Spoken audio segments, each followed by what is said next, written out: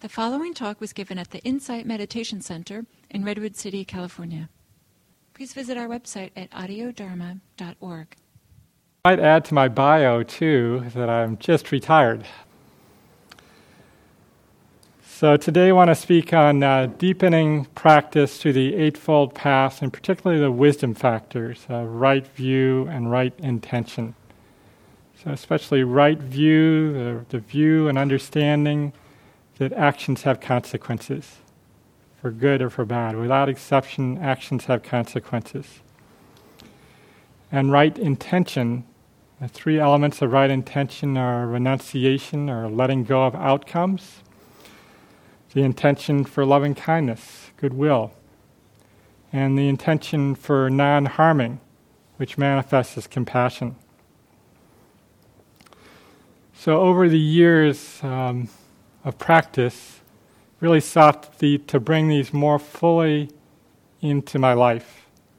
When I first came to practice, I thought it was all about the cushion and being on retreats. And that's great, and I have the good fortune to be able to take, over my practice, always take at least 6 weeks of silent retreat practice every year. Now I have the good fortune of being able to go on a 3-month retreat, finally, this fall for the first time. But I thought at the beginning that it was all about sitting.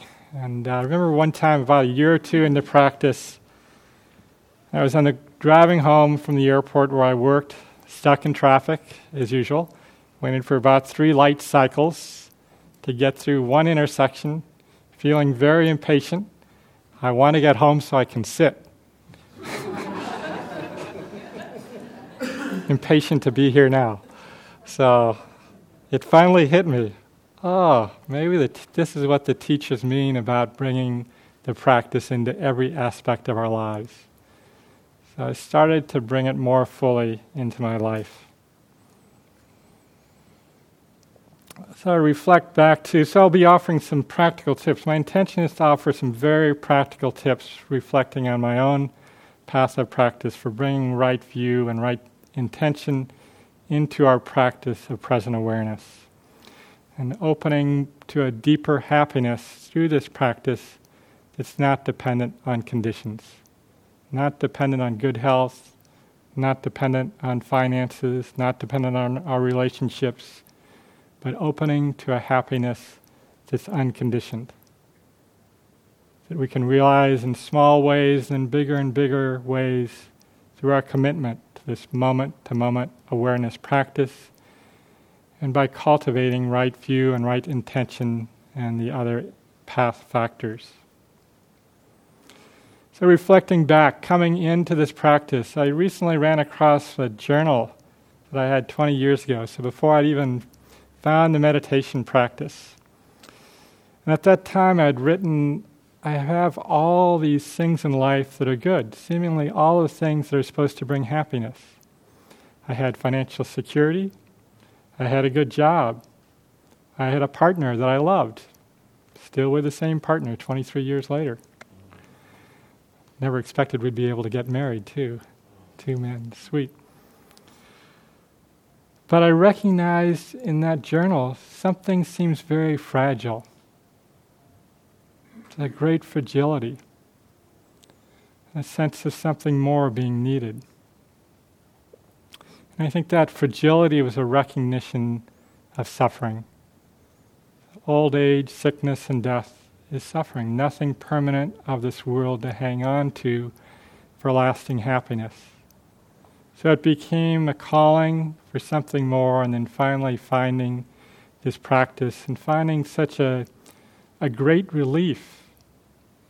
And hearing the Four Noble Truths. I remember hearing the Four Noble Truths in my first retreat, a 5-day Labor Day retreat. I think Charlotte Rogel gave the talk. And just the acknowledgement, there is suffering. There is suffering. Oh, I'm not the only one. It's not personal. Such a great relief. And to hear the noble truth that there is a cause of suffering. It's wanting, not wanting for things to be otherwise. Kind of a contentiousness with the present moment.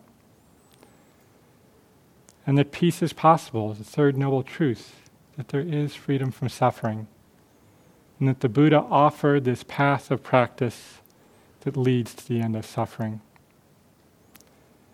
This path of practice that still so deeply inspires me that this very moment of being together, of practicing with the Buddha's teachings, links us directly to the moment of the Buddha's awakening. That he fully realized the truth of the way it is and chose to share these precious teachings that they have carried forward over these almost 2,600 years. So we're following the very practice that he offered. I was really swung around at that time by what the Buddha called the vicissitudes of life, praise and blame and gain and loss. My job, I worked as airport director for SFO, so a very time-demanding job. But I was really swung around by praise and blame. My name would be in the paper, sometimes in good ways, sometimes in bad ways, and I would crash when it was in bad ways. So I started to find some peace to rise through these vicissitudes in life, through this practice of present awareness. So right view and right intention. Right view really provides a perspective. It provides a perspective on the importance of our actions and provides a perspective that allows us to live more in harmony with the world. I think more in harmony with our own hearts, with our heart's deepest wishes. And right intention provides a direction for practice. The intention for letting go, the intention for kindness, the intention for non-harming.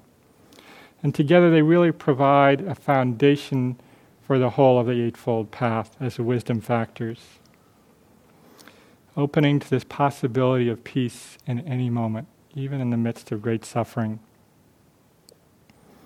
I like to think of our practice as being, I've used this analogy with my Sangha in the city recently, where our practice is just to be present for whatever is arising.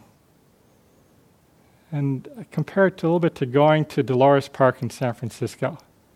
Dolores Park is this beautiful park near my house. Up on top of the hill, one corner of the park, there's this great vista of the city and of the bay beyond.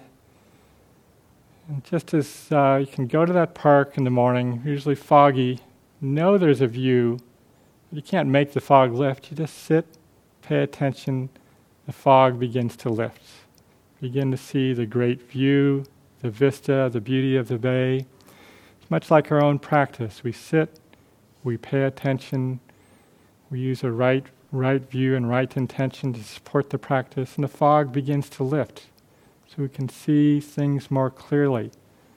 And we begin to see pockets of fog that are covering up other things, and we see that fog lift and see greater beauty. And at the same time we're seeing more clearly, we're opening to the beauty of our own hearts, to these innate qualities of the heart of awareness, these divine abodes of loving kindness, compassion, empathetic joy, and the peace of equanimity. So right view. The definition I love the most is from Ruth Denison, first woman Vipassana teacher in the West. Right to the point, right view understands karma. Karma, she describes as, karma is there's no getting away with nothing. There's no getting away with nothing. Maybe some of you know Ruth Denison. She added a little bit more to that sentence, and those of you who know her may really, really enjoy this. There's no getting away with nothing, darling. And Joseph Goldstein on right view, it means that the results of our actions follow us like a shadow. We may not always see the results of our actions directly, but every single action has a consequence. So we can see this, can really see it most clearly when we speak words of anger. This is really apparent to me. If I get short with someone, I feel a residue, kind of the rattleness afterwards. Maybe you feel even more directly if you express anger to your partner or to a loved one, maybe they give it right back to you. Karmic consequence. So understanding this, opening this to this more deeply has certainly supported me in refining my practice, particularly in the world and the workplace, and understanding that hatred never ceases by hatred. Hatred ceases by love alone. So bring the willingness to open to feeling the anger, but not giving expression to it in a way that's harmful. And two, in my work life, being aware of the karmic benefit of skillful actions, I found that I really seek to find those actions that are going to produce a benefit, that are skillful, that are for the benefit of others, maybe for the benefit of myself in a healthful way. So the things I carry with me the most after this long career at the airport are those acts of kindness, feelings of kindness and compassion. And some years ago, about 16 years ago, just working to raise the wages of workers. Workers were earning about minimum wage. We raised the wages by $5 an hour. So 14,000 workers at the airport who now have a minimum wage of $14 an hour plus health benefits, who can afford to live on one job usually. It used to be that workers had to work 2 full-time jobs at the airport to survive. So those actions that I was involved in some way are the things that carry with me and really feel the benefit of those skillful actions. Reflect in the same way on efforts to improve, to reduce greenhouse gas emissions and make a contribution to the environment in a positive way. So the Buddha gave advice to Rahula. The Buddha had a son, and when he came back from realizing full liberation, full enlightenment, he still saw his son and offered advice to his young son, the classic advice from the Buddha to Rahula that you may have heard before, is to reflect on your intentions and your actions before taking an action. Reflect during and reflect after. Is it skillful? Is it for the benefit of others? Benefit of oneself in a healthful way? Or is it causing harm to others? And this can really be a very refined practice. So reflecting before and then during, so that we can catch ourselves if we find we're making a mistake. We can stop right in the middle of the action and then change our course. And then reflect afterwards, both appreciating the benefits of skillful actions, just as I reflected in commenting on working to support workers with higher wages and benefits, appreciating the benefits of skillful actions, and then reflecting on those times when actions are not skillful and may be causing harm. So right view can provide the perspective for every moment of our lives, to really refine our practice. And as we refine our practice to make kind of purify our actions, purify our intentions, it purifies the field of awareness so we can see things more clearly and allow these beautiful qualities of the heart to come forth naturally, to be more fully present with our heart's deepest wishes. So right intention, letting go of outcomes, kind of not making our happiness dependent on a particular outcome, the intention for kindness and the intention for non-harming.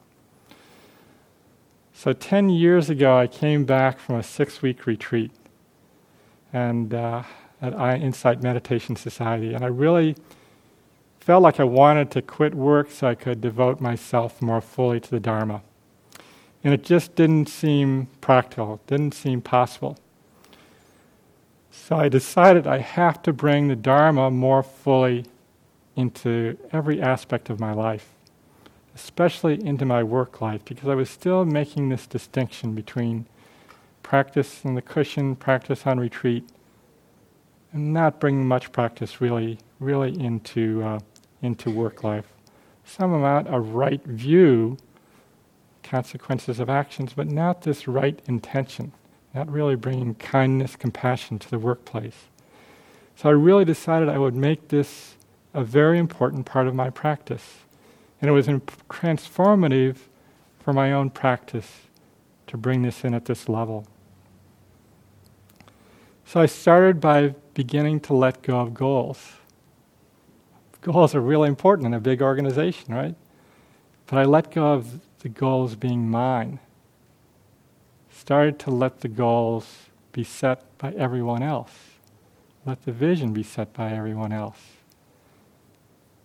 And I started to let go around attaching to the outcome. A good warning for us is when we say, I could be happy if only my partner would do this, or I could be happy if only my health condition would be this way. It's a warning signal that we're getting attached.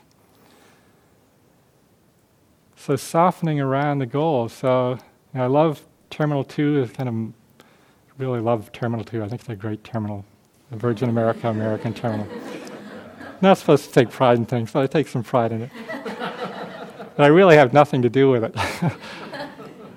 Because everybody else set the goals and the vision, and then because people started being so kind to each other, they started trusting each other, they started helping each other, they started envisioning possibilities that I didn't even imagine were possible. And so that terminal building provides such a great experience, I think, for people, and it went beyond what I thought would be possible. Next time you're in that building, or Virgin America or an American, check out the silence. It's the most silent terminal building that I've ever been in. It's beautiful. So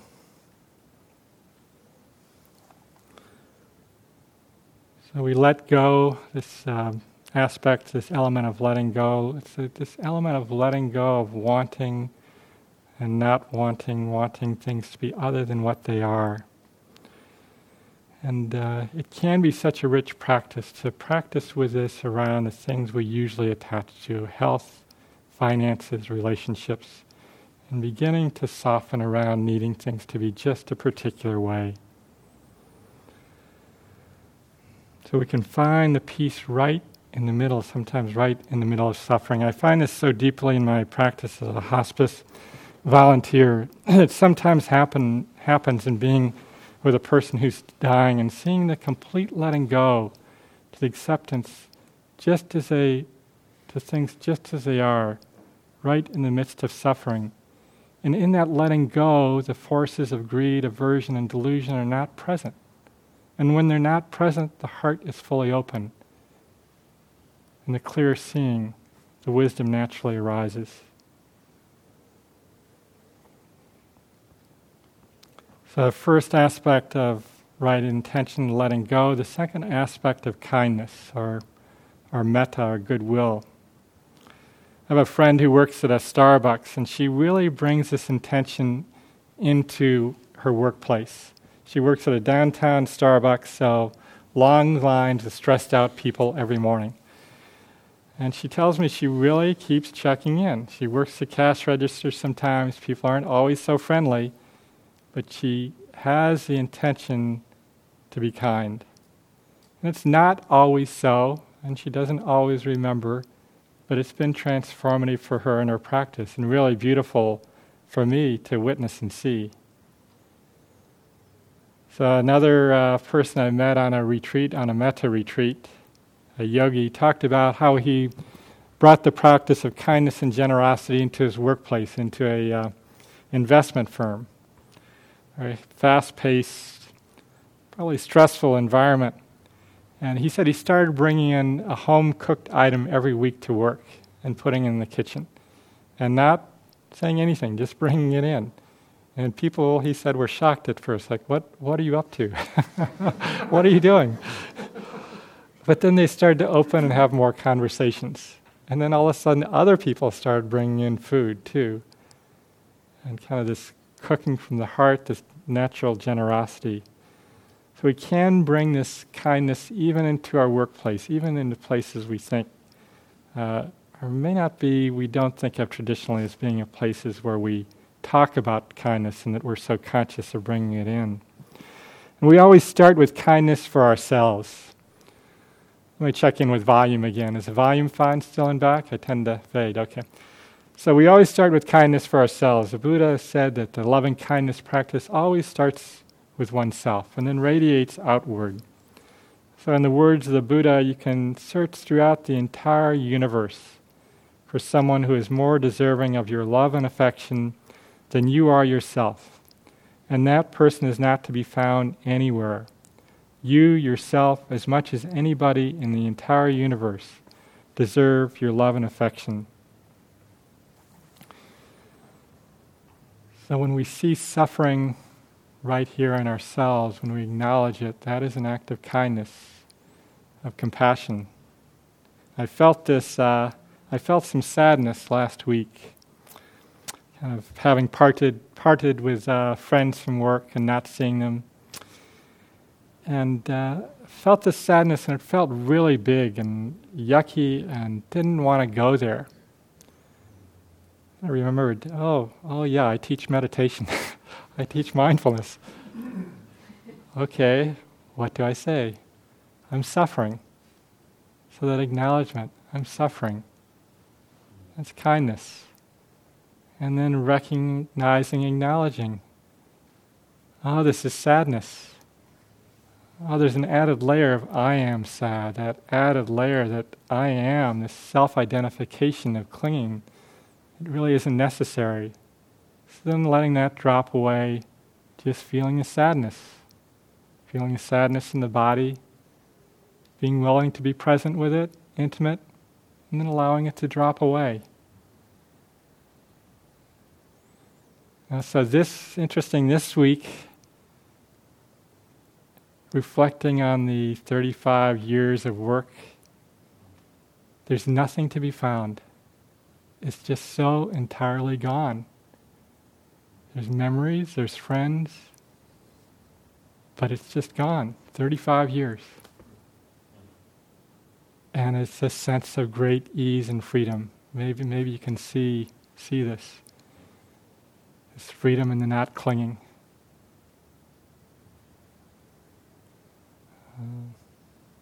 It feels like a real gift. I have such gratitude for the practice. Now, too, when I was leaving, to get compliments on the new buildings and things like that were completed in my time there, what mattered most to me was hearing an executive assistant who stopped me in an elevator and said, you were really kind.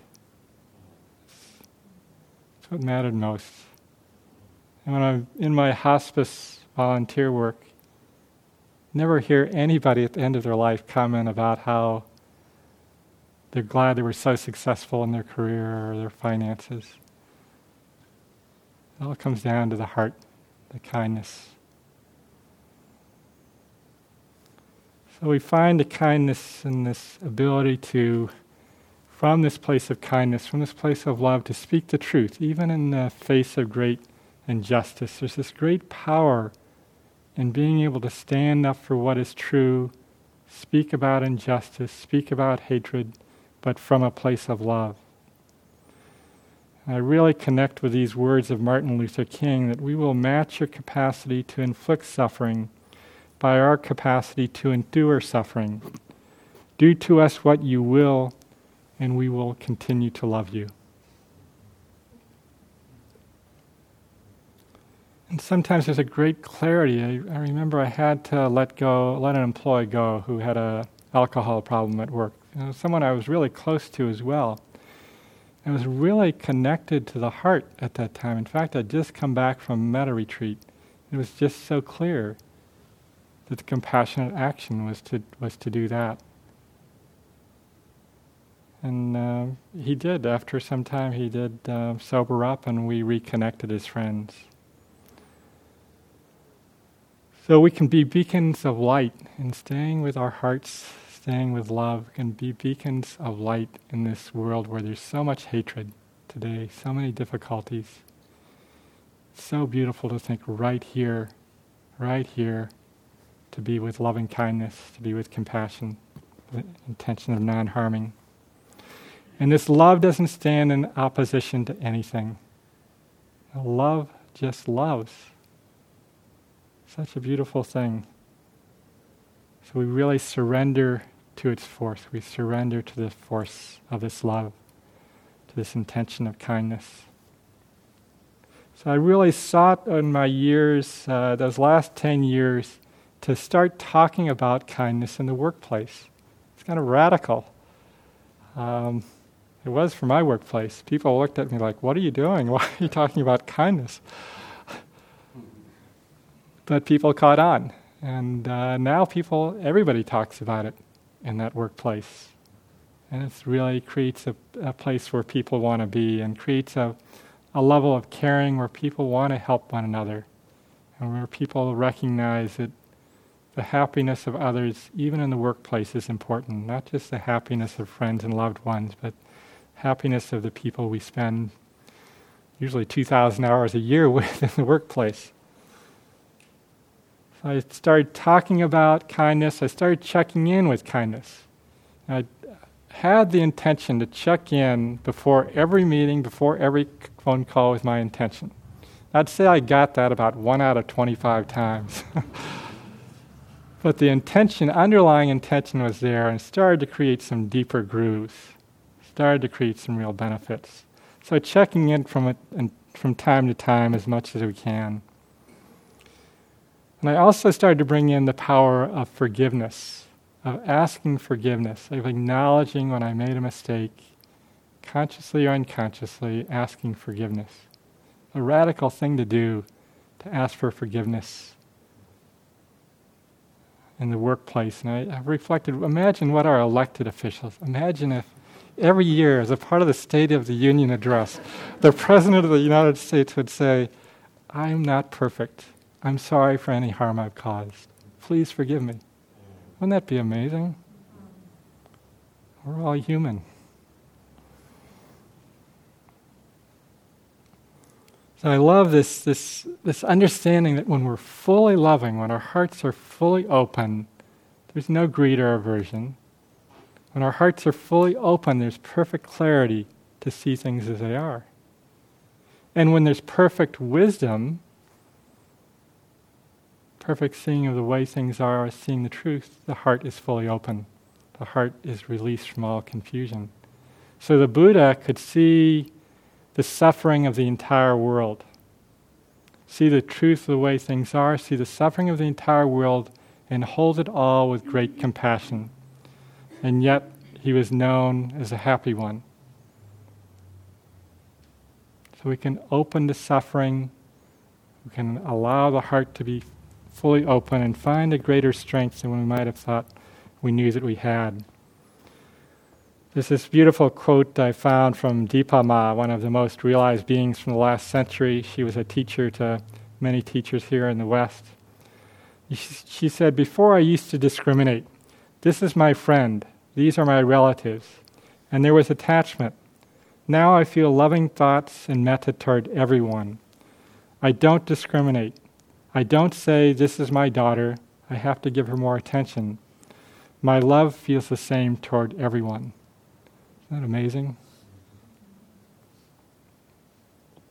So the third element of right intention is letting go. Letting go of attachments, letting go of things needing to be other than what they are. First element, letting go. Second element, kindness. Third element, non-harming, that manifests as compassion. Okay, back to the present moment. So compassion is the quivering of the heart in response to suffering and the wish for it to end. So we've really been using this tool in practice of watching, is there suffering present? And if suffering is present, is there a sense of compassion? It can be kind of a little warning bell. Am I fully present?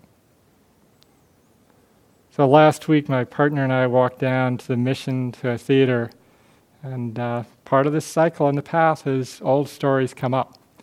And I'd had an old story come up, trauma from when I was 4 years old, I'd not connected with this trauma before. This is part of the purification process. These things have to come up. So I was really feeling that, but as I walked down to the mission, it was right at 16th and Mission, plenty of suffering around there, homeless, people on drugs. I could feel my heart wasn't open. I wasn't connected. I was kind of stuck on this story. And then an intermission, then I did the acknowledgement. Okay, I'm suffering, went into the direct experience. Then there was some letting go, and the heart started to open. So it was an entirely different experience when I walked out of the theater at the end. I had opened to what was present, the heart was allowed to open, and I could feel compassion for the suffering that was in front of me. So compassion is this natural manifestation of the heart. It just arises naturally in response to suffering. From Yongey Rinpoche, compassion is a spontaneous wisdom of the heart. It's always with us, it always has been and always will be. When it arises in us, we simply learn to see and how strong and safe we are. I have this beautiful little story from my hospice volunteer work, being of compassion, being with a woman, Mary. I sat with her for several months. She was around for a while, and we just hold her hands every Sunday on my shift, and she couldn't speak. She'd had a stroke. The nurses thought she had no cognitive ability whatsoever. She never gave any indication of speaking or understanding. But I felt something in holding her hand, and felt something, a real beautiful quality of the heart. And one day we were sitting, and suddenly we heard a glass break in another room, and someone cry out for help. And without a moment hesitation, she lifted up her hand that I was holding and waved for me to go help the other person. So this beautiful quality of compassion right from the heart. No thinking, maybe no thinking even involved. This was a shock to me when I first started going into the hospice volunteer work, is seeing suddenly words come out expressing that I was seeing the beauty of someone's heart, or suddenly my hand reaching out and stroking someone's forehead, and seeing there was no thought behind it. It was just happening. It was happening from the awareness, finding this deeper level of trust in the awareness itself, and allowing these heart qualities to just emerge in response to whatever is present. So I really make it a practice now too around generosity, to allow, when the impulse for generosity arises from the heart, to try and make a practice of acting on that impulse rather than letting that thinking process get in the way, trusting the heart.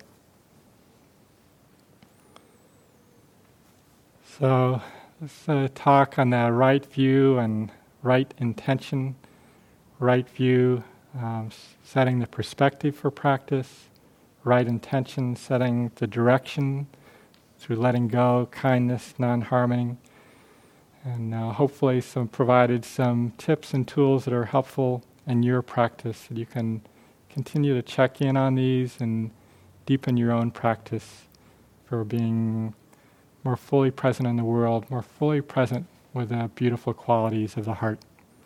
These qualities of kindness and compassion, joy, and equanimity. We really open to the possibility of peace in any moment. When we're not clinging to anything, peace is possible in any moment. It's not something far off that we're practicing toward. We just sit to allow these veils of confusion to drop away, for the heart to fully open, and for the clear seeing to be known. So thank you for your attention, for your practice, for being here on this Sunday morning. And do we have time for some questions or comments? I think we have a few minutes.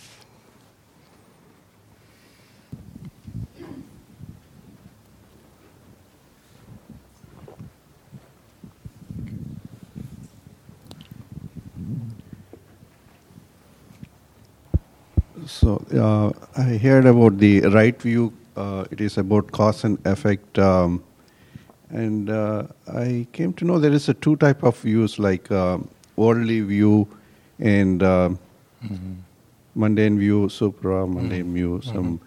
So is it different from, I hear there is a 12 links which has analyzed the cause of suffering. And is it required to go that deep, or just look at cause and effect much simpler way? So you could think of right view being both the beginning and the end of the path. It's kind of a cyclical nature with a deepening of path of practice. A right view includes both the understanding that actions have consequences and also the deepening understanding of the Four Noble Truths, that there is suffering, a cause, end of suffering, and a path leading to the end of suffering. So that is very much a part of right view, that understanding, and ultimately the supramundane view takes hold with a deepening of practice. Thank you. Okay. Yes. In our day-to-day life, can you give us tips to practice the mindfulness in each and every action that we do in a very, very simpler way? A very simple way. A very simple way. I'm just a beginner, so I've never been to retreats or anything. I'm just starting, so that would be helpful. Most of all is to pause and to stay connected with the body, especially in daily life, to just check in with the body from time to time, feel the feet on the floor, and take the pause before an action. And begin to learn begin to see some of the warning signals on actions that are skillful or unskillful, and just keep checking in on that intention. Yeah. So does doing the retrospect at the end of the day with our behaviors and actions, is that something that would be helpful? To reflect, it can be useful to reflect at the end of the day. Sure. Okay. Sure. Mm-hmm. Yes.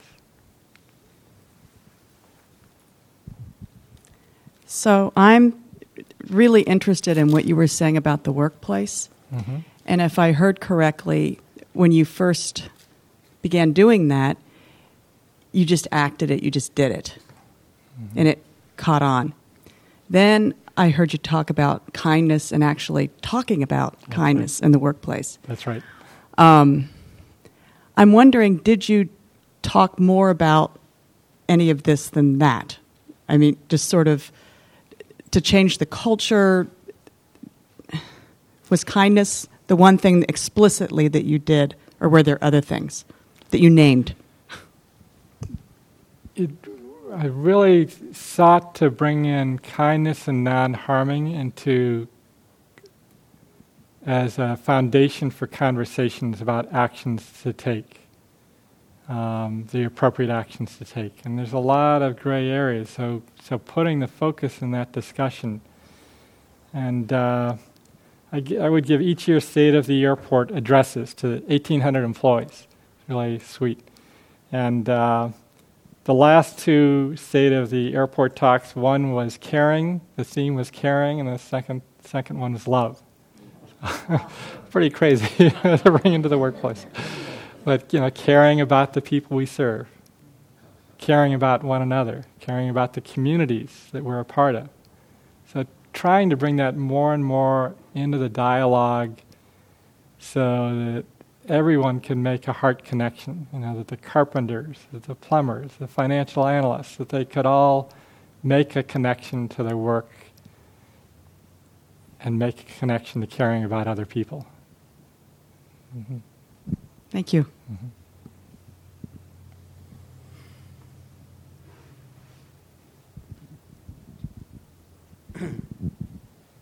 So hearing you answer this last question, and from the last question, I had this thought that in the workplace, a very large and diverse place, there must have been a lot of resistance of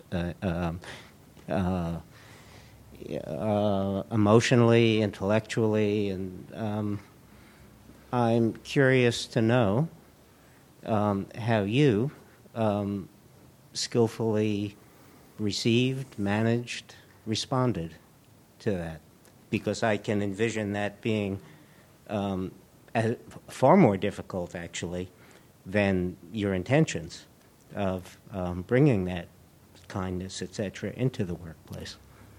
It was difficult at times. Not so much with the people I work with, but with outside organizations and people in other organizations sometimes.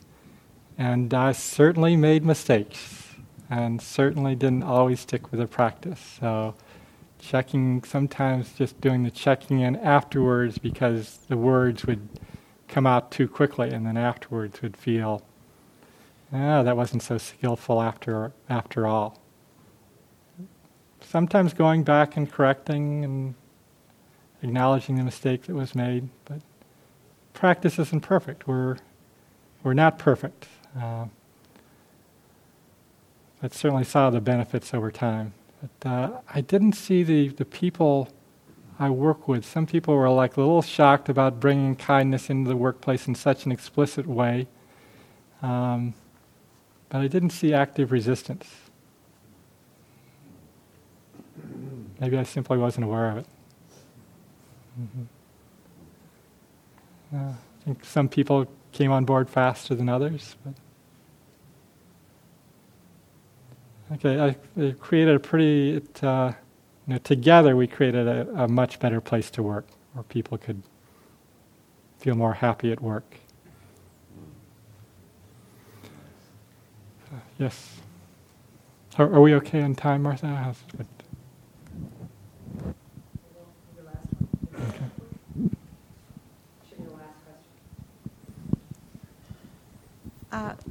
Can you hear me? My job is caring, so I get.